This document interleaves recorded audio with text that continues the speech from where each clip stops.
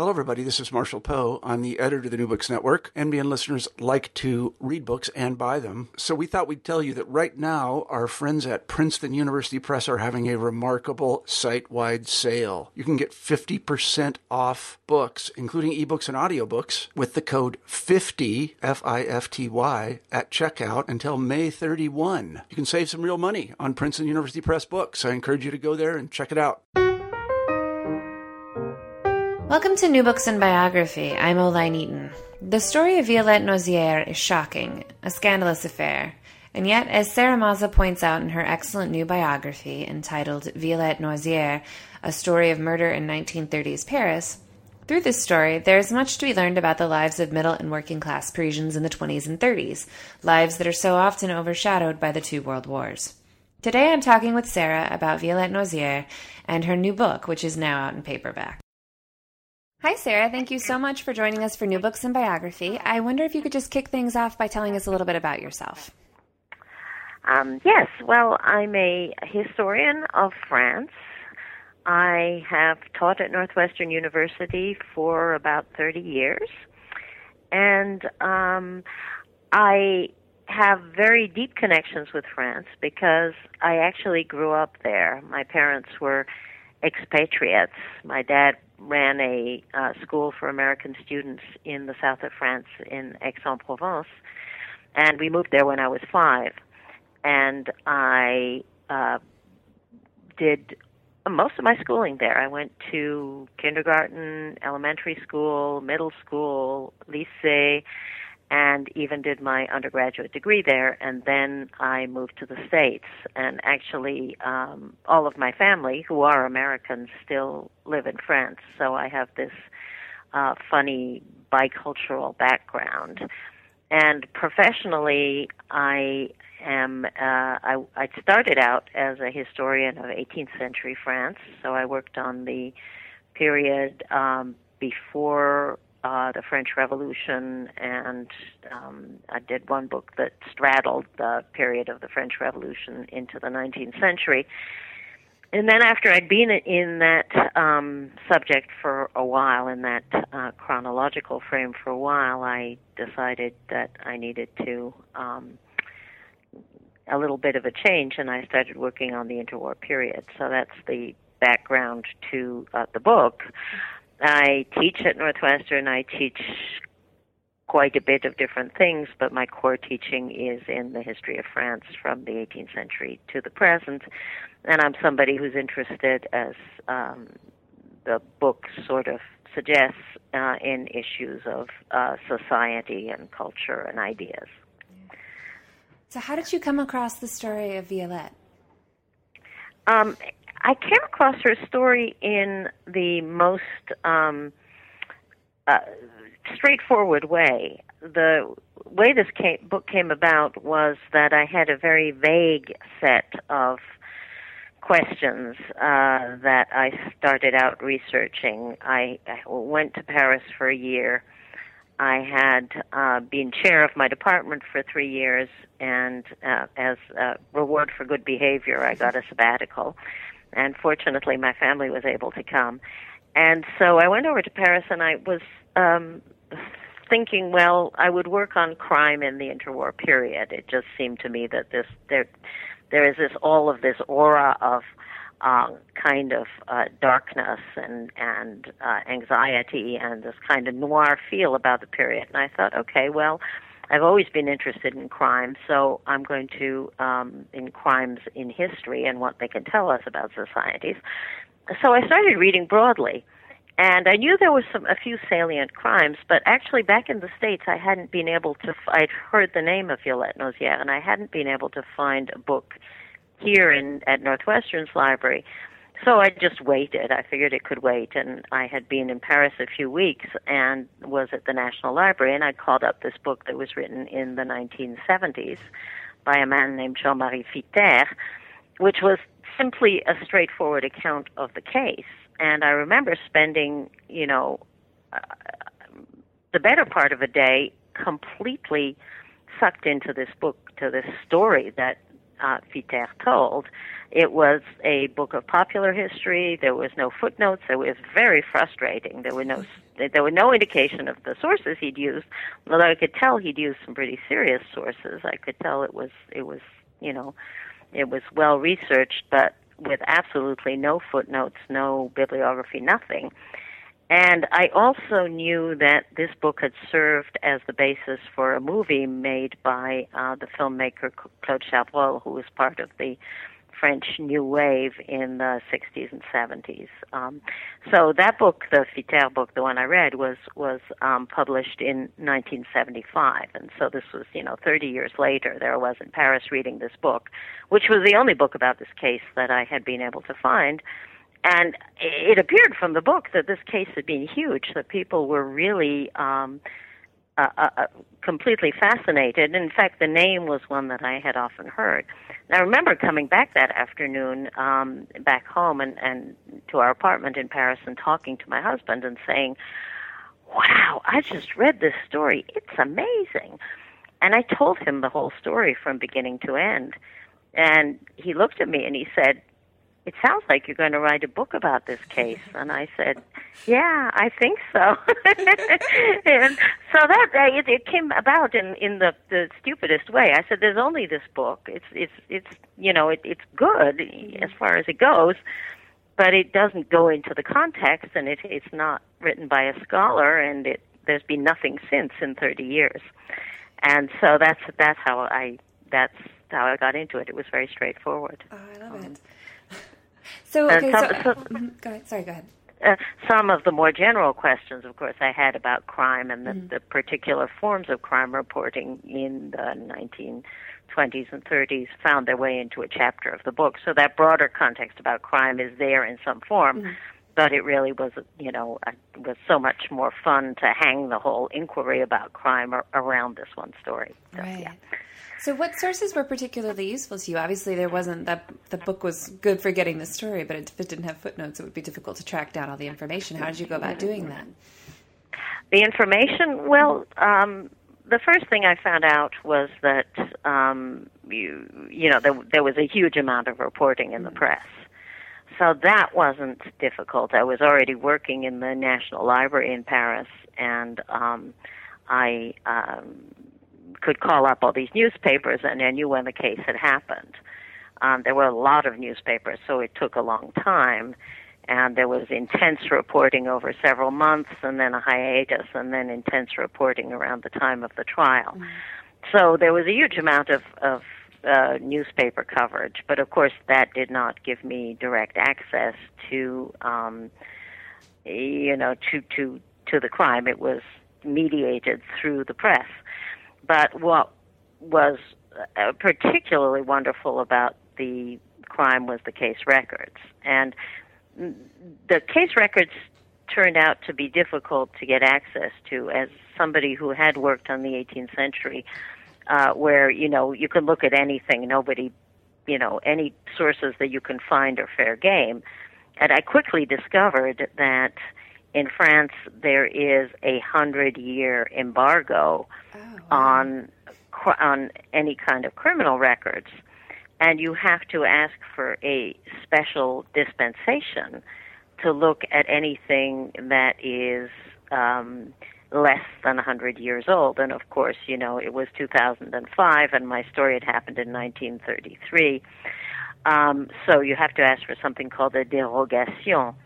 And I held my breath for several weeks while waiting for this dérogation, which I got. So I was very happy about that. But actually, that was the set of records in the archives, the police archives of the city of Paris, the Assizes Court archives. But the police archives also existed. There was a separate archive that had the police records.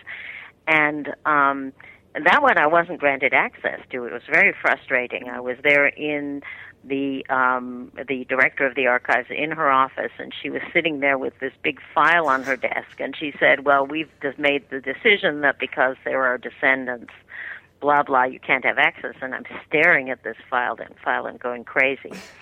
The end of that, yeah, thinking, can I just grab it and run, maybe, you know. But the thing that, actually what happened was that subsequently the law was revised down to 75 years, so I got to see the police records several years later, and they turned out to be duplications of a lot of what I'd already seen, so turns out that my frustration was misplaced. But anyway, the police records in this case are amazing. They are extremely abundant, and that was, you know, I think I would have worked on it anyway, but the police records were the clincher because, as you know, if you've read the book, there is everything from detailed descriptions and photos of the crime scene, of the apartment where these people lived, of there are inquiries, there are, you know, the transcripts of interviews with every single character in the case, sometimes more than once. There are detailed narratives of what happened by Violette and by her mother.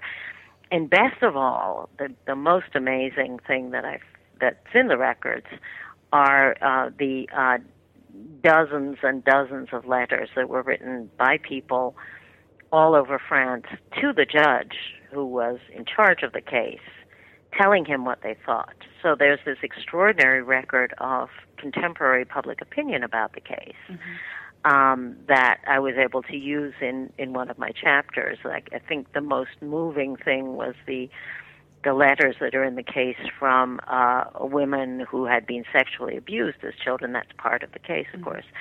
Who wrote to the judge, basically telling their stories and saying, you've got to believe her because listen to what happened to me.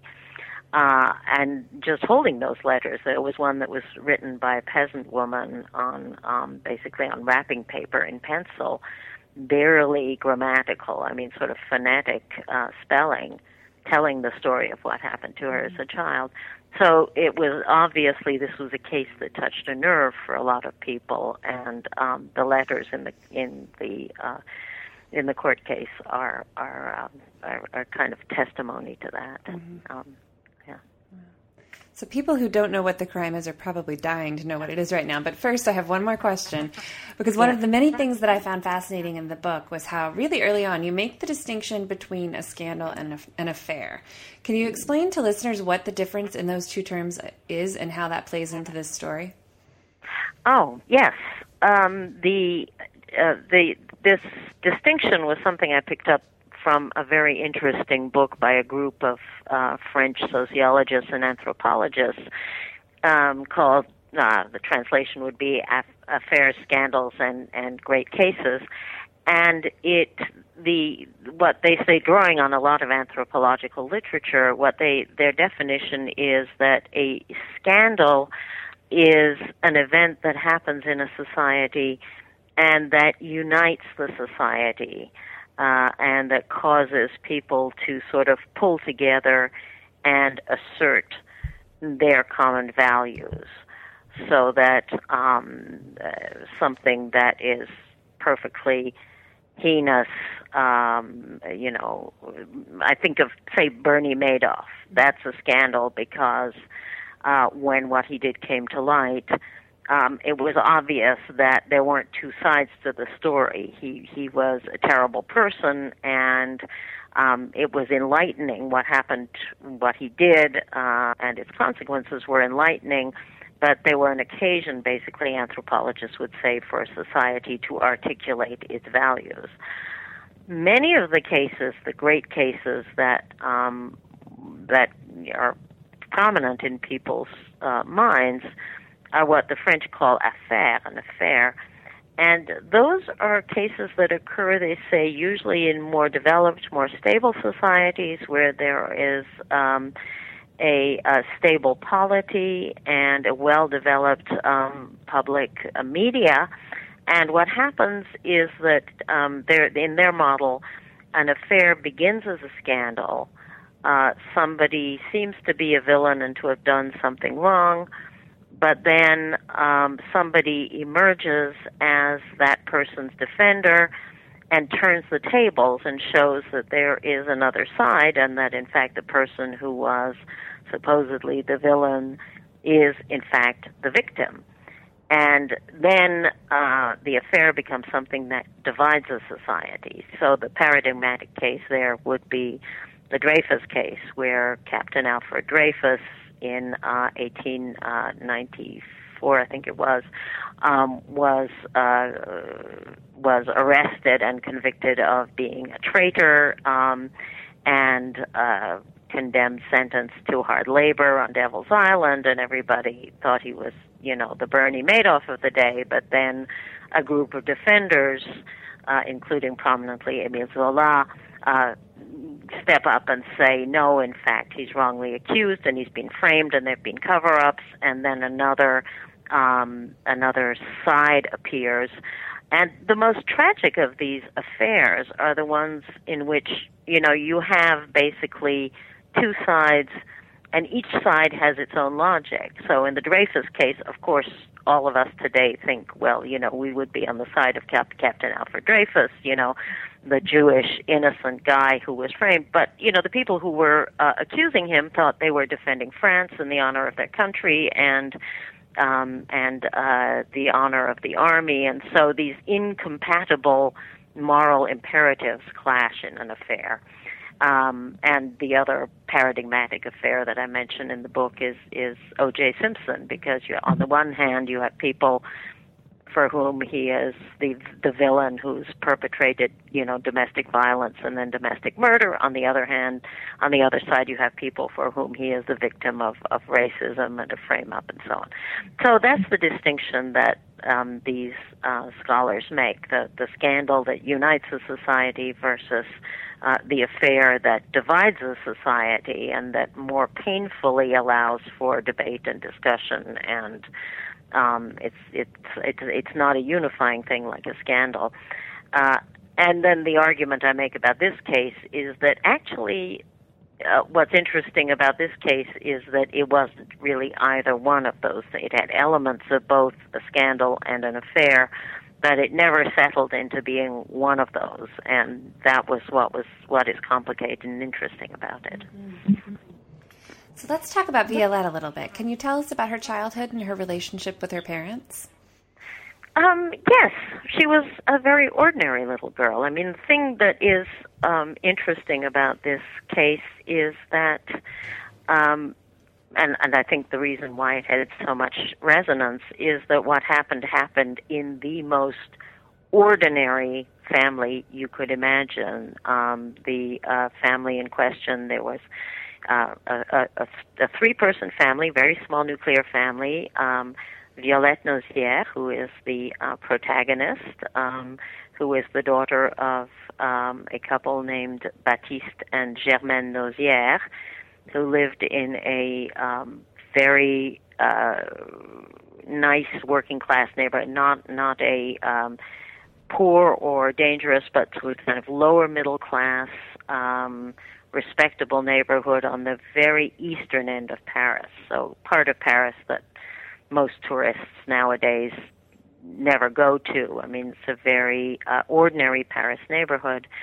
And she was the daughter of a lower middle class, upper working class family who were well off for people of their sort. Her father was an engine driver, and that was a very good job. That he was as a worker, he was privileged. The sense that engine drivers for the railways had more stable jobs and made more money than other kinds of workers. And her mother was a housewife, stayed at home, which again was unusual at the time. Most women in the working classes went out to work. So she was both, Violette was both from a very modest, very poor background, but at the same time she was privileged compared to other workers, and she was an only child. So I make a lot in the book out of this kind of social ambiguity of the family. That is, they weren't really poor and they weren't really rich, so a lot of people could impose meaning on the family, could project whatever they wanted, and that's why so many stories and so many framings happened, because this family was neither here nor there socially. So she was a very kind of privileged and spoiled. Her parents doted on her. A lot of people at this time in France had a single child. It was very, very common. That was one of the first things I learned. I was talking to a friend who knew more about this period than I did when I started the project. And I said they had one child, and my friend, who's a historian working on this period for a long time, she said, oh, that's completely typical. That kind of family between the wars, and the French in general had very small families, and often only children, or often a single child, because it was a strategy for upward mobility. You could then ensure that only child, or maybe your two children, could have an excellent education and rise in the world. So she was the little girl who was going to do well and continue the family's rise out of the working classes. I should add that Violette's parents, they were lower middle class, upper working class, but they came from very poor backgrounds. I mean, that's their story, again, is typical of their time. They both came from different areas in the French provinces, and her father came from an area in central France that was practically wild. I mean, people who, a very, very poor peasantry, people who believed in witchcraft and didn't speak French, and often starved through the winter. I mean, he came really from the back of beyond, and so becoming an engine driver was a first big jump in social mobility. And clearly that's where the family was headed. They were going to, with their child in whom they invested everything, they were going to keep on climbing up the French social ladder. And so they gave her, they pushed her educationally.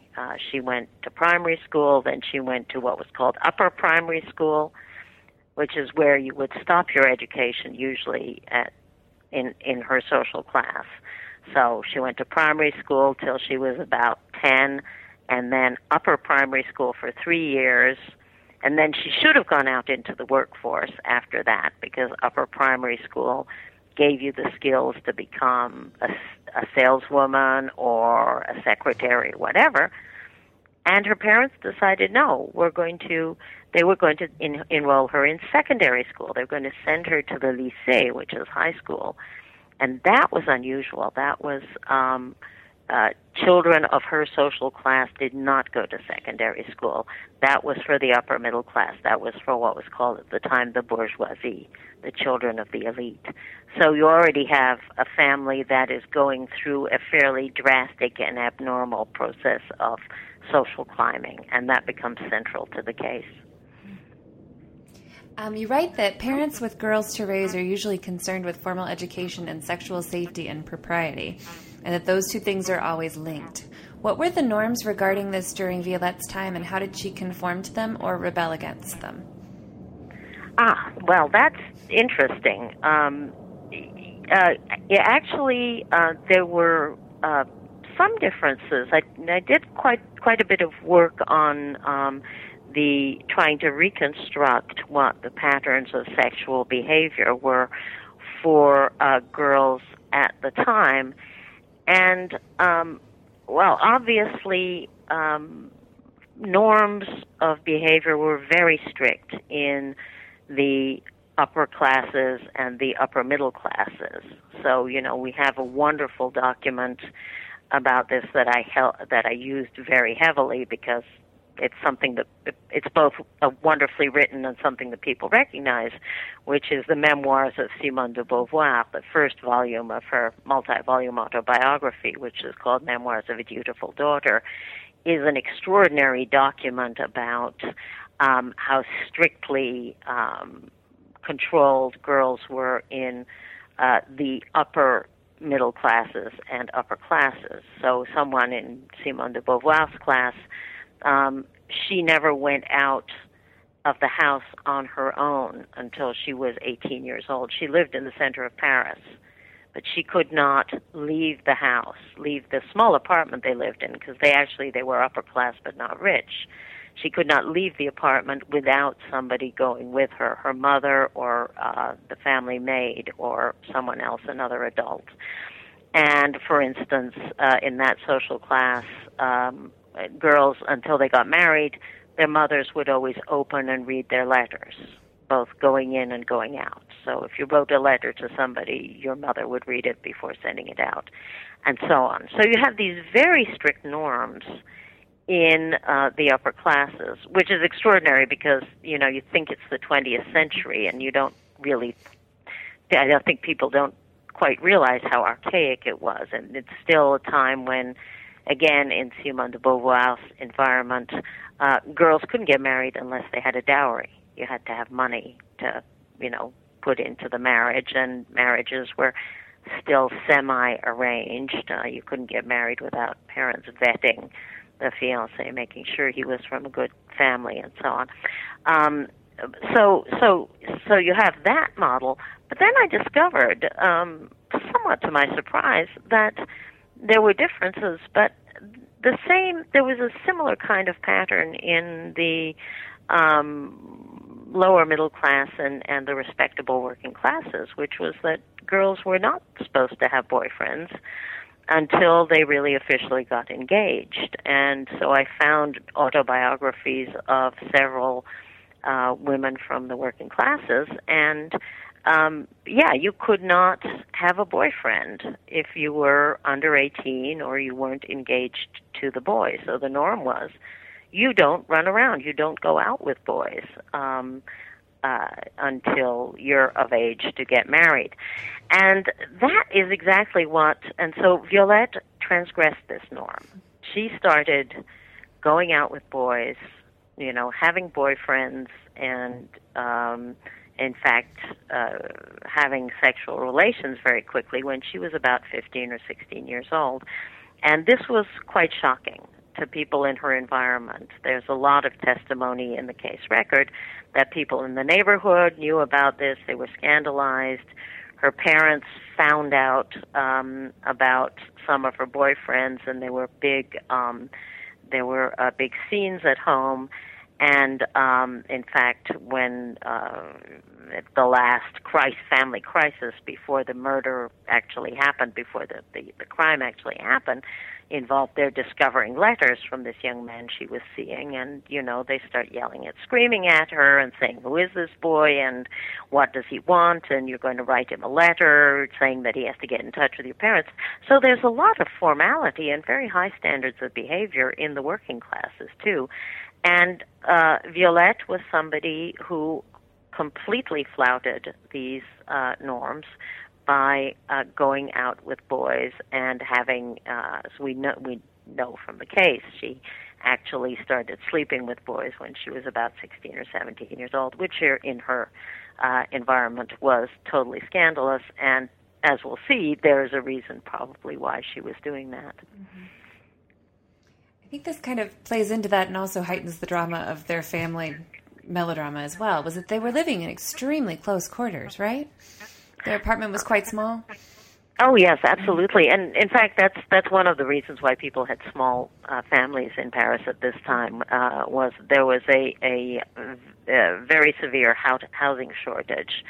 There had been a big population increase in Paris. Well, people were constantly immigrating, as the Nozières themselves had done, and rents were kept artificially low there were rents stabilized during the war, so there was no incentive to build more housing because it was just landlords couldn't make much money from the rents, and so the housing stock was too small for the population. Everybody grew up in tiny apartments. Well, if you go to Paris today, people still have tiny apartments, but nowadays people will make an apartment out of breaking through a wall and conjoining two apartments. It's quite an obsession in Paris, as it is in New York. But at the time, it was the Nozières, again, were considered privileged because they had more space than most people. They had exactly 2 rooms, 2 smallish rooms for the 3 of them. So Violette did not have her own bedroom. The parents had a bedroom with a double bed, and then very close to the bedroom was the living/dining room, in which there was a folding cot, and every night they unfolded the cot, and Violette slept in the dining room, and then they folded it back up, and in between the dining room and the room, there was a tiny, very shabby kitchen, more in the nature of a little hallway-type kitchen. And they did not have a bathroom, but they had a toilet, and that was unusual. That was a luxury, having your own toilet as opposed to a communal toilet in the hall was considered very something desirable and fairly rare. And so, like everybody else, they at the time in Paris. I mean, and again, I read as many souvenirs and memoirs as I could, and everybody talks about, even Simone de Beauvoir's family, about all these collapsing beds and screens that people put up for privacy. The notion that each person would have a separate room was completely unknown,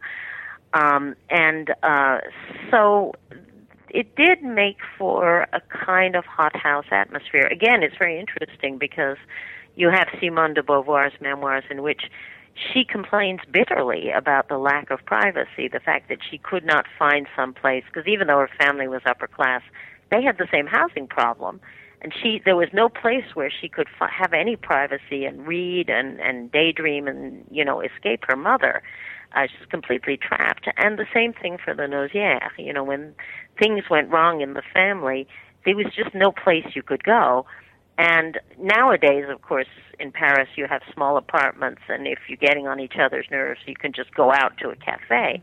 But back then, of course, since girls were not allowed out without parental supervision, they were trapped.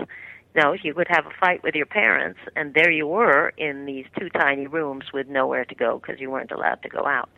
So a lot of their physical surroundings, which again are depicted we have photos, so we have a sense of this apartment from the crime records. So that environment contributed, I'm sure, to what happened, to the family dynamic and to what happened. So can you walk us through her crime a little bit? Yes. Well, what happened was that, maybe I should talk a little bit before that about her fantasy life. Of course. Because that feeds into the crime. So I mentioned that Violette was having problems with her parents because she was... she was known to have boyfriends. She was also failing at school, so they enrolled her in this fancy school, and she was cutting classes. And she cut classes to hang out with students. The fancy lycée they sent her to was in the Latin Quarter in the center of Paris, where, of course, a lot of students hung out, and was center of student life in Paris. And she was supposed to be going to school, but in fact, she would not go to school, and she started making friends with young students in the cafes in the Latin Quarter. And of course, the young men who went to university were mostly upper class because, if secondary school was exclusive, you can imagine the university was even more exclusive. These were all the children of the elite. And so she developed a fantasy life in which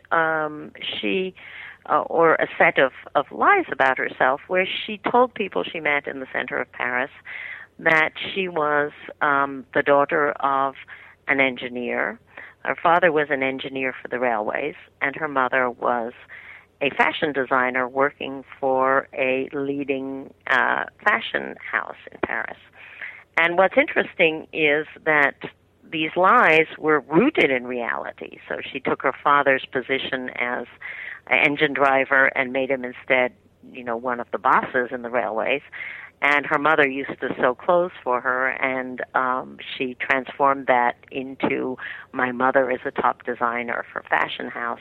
And so she passed herself off as an upper-class girl, and she, in fact, was able to play the part because she was able to, this was the first generation in which somebody from a modest background could pass as being upper class, because it's the first generation in Paris of people who have access to ready-to-wear clothes and off-the-rack clothes, and to the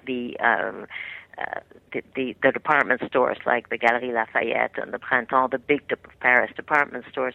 So I'm emphasizing this because there's a way in which she was wishing her parents away before she acted on it. So she was, on the one hand, she was fantasizing about being somebody different, about being of a different social class, and in fact she was acting out her parents' fantasies because they were the ones who had been pushing her educationally, and even though she'd rebelled against the education, she'd still somehow absorbed their dreams of social mobility. And she also, at the time, so this is after a series of conflicts and fights with her parents, she was at a stage in her life where she met a young man whose name was Jean Dabin, who was a law student, and fell in love with him. And somehow this triggered, I think, a desire to be rid of her parents. That somehow feeling that she had this connection with this young man impelled her to act on it. So her crime is, it's both not sensational in the sense that it's not a big, bloody, violent mess, but it is quite startling. So she, one day, after the umpteenth fight with her parents, goes to a pharmacy in Paris and purchases several tubes of a very powerful barbiturate that you could get over the counter, and that was used as a kind of a sleeping pills, sleep medication. And she made up 3 different little packages with different markings on them. And she went home, so this is in late August of 1933, August 21st of 1933, a very hot day in late summer when a lot of people are on vacation in Paris. In fact, her boyfriend's away on vacation. And she was the person, she was being treated for various illnesses, among them, in fact, syphilis, allegedly, possibly syphilis. So she had been in touch with this doctor, who was a very upper-class doctor who her parents hadn't really met but were intimidated by because he was an upper-class man. So Violette forged a letter, actually, from this doctor to her parents, saying that because they had suffered various ailments, he was recommending this medication for them, and that he had entrusted it to Violette, and they should take this medication. So she actually sat down at the family dining table with her parents and gave them each a packet of powder, showed them the letter from the doctor, and said, I'm going to mix this powder into this glass of water, and now, Mom and Dad, would you please drink up? And they drank, and they both collapsed. Her father first collapsed on the folding cot that was her bed in the dining room where they'd been sitting. And her mother then dragged herself into the bedroom and onto the bed and fell unconscious. And Violette waited in the apartment God knows what she must have been thinking. And she waited a couple of hours. Then she took the money she found in the apartment, and she crept down the stairs of the apartment building. They lived on the top floor, on the 6th floor, and wandered around Paris for most of the night, booked herself into a hotel, and then the next day she woke up in this hotel in Paris, in the Latin Quarter, which she knew quite well, and sent a telegram home saying, "Mom and Dad, I won't be home for dinner. I'll be back late, so don't wait for me." Sends this telegram. And then she spent the day basically shopping and partying. She went to the Galeries Lafayette. She bought herself a whole new set of glamorous clothes, some evening clothes. She came back to the hotel. She changed. She had contacted her best friend, a young woman named Madeleine de Bise, and they went out and hung around in a cafe and met some young men and went drinking with these young men. And one of the young men offered Violette a ride home. So she got home. So this was then the next night, and then early the following morning of the next night. So it was about 1 a.m., and she crept upstairs. She went into the apartment, saw the unconscious bodies of her parents. She had left them unconscious. She found them both sprawled out. And she turned on the gas main in the kitchen and went and stood in the hallway. And after there was a powerful smell, she hammered on the door of the next door neighbor and screamed and said, "Come and see, please come and help me. I think my parents have committed suicide." And so the neighbors and then the police arrived to find the bodies of both of her parents.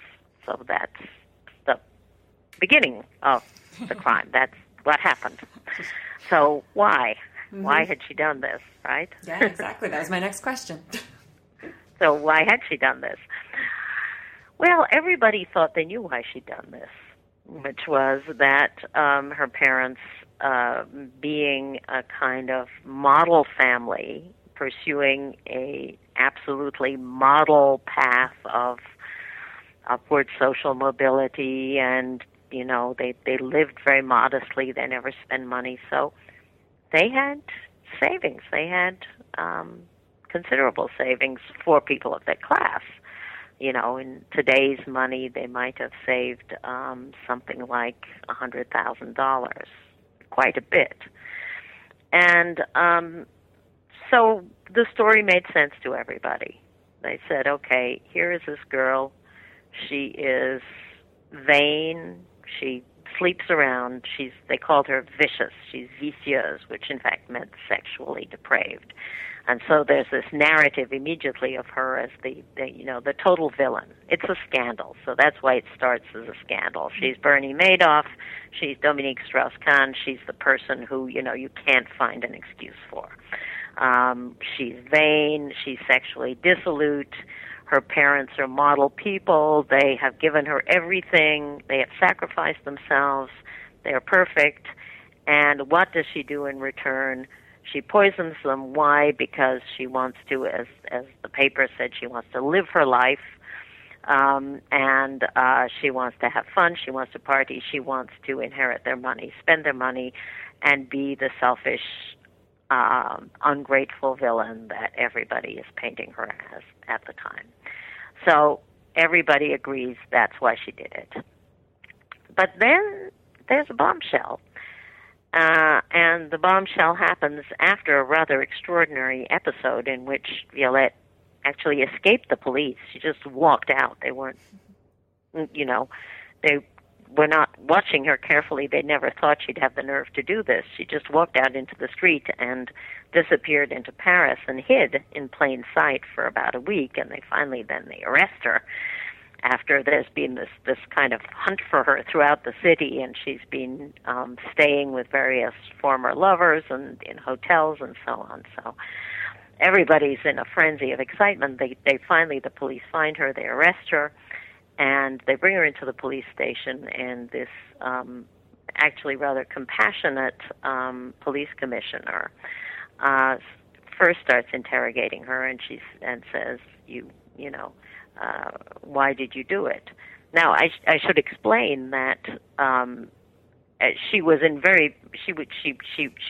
in deep trouble for various reasons, including the fact that her father died, but her mother didn't die. Her mother survived. Her mother recovered.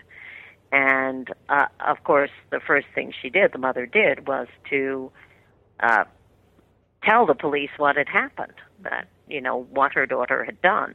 She made no effort to conceal it. She was furious at her daughter. She was distraught. Then she explained exactly what had happened. So this police commissioner says, well, why did you do it? Why did you want to kill your parents? And Violette reacts very vehemently and says, well, I didn't want to kill both of my parents. I gave my mother less. I just wanted to make her unconscious so she wouldn't intervene. I wanted to kill my father. He had been forcing me to have sex with him for the last 6 years, since the age of 12. That's why I did it. And she was completely straightforward, unwavering. She said, nobody helped me. I did this on my own. I wanted to do it because it was the only way I could get free of him. And this makes the newspapers the next day, and everybody is up in arms, with initially everybody saying she has just compounded her crime. Not only did she kill her father, now she makes, as they say, this odious accusation. She is making things worse. She's just defending herself by murdering. Not only did she murder her father, she murdered the memory of her father. She's trying to murder the memory of a good man. So so then you have her version versus everybody else's version, which is she did it for the money and now she's lying. So that's the setup. So why did she really do it? That's what the book tries to figure out. Mm-hmm. All right. Well, we're running out of time, so everyone will just have to read the book to find out. It's such a good book. I really, really enjoyed it. So thank you so much for talking with us today about this. Any idea who you'll be writing about next? I'm writing one general book that is an introduction to historical studies for students. So it's called Thinking About History. And then I'm going to continue working on this period, and I have another project called Rules of the Game that is also kind of a broader exploration of rules of sex and social class in Paris, based on an extraordinary trove of autobiographies that I found that are kept in the center near Lyon. So I'm going to be exploring some of the same themes of sex and class, but in a much larger context, through a much larger population. So those are my projects. I've been talking today with Sarah Maza about Violette Nozière, a story of murder in 1930s Paris, her new book, which is now out in paperback. I'm Oline Eaton. This is New Books in Biography. Thanks for listening.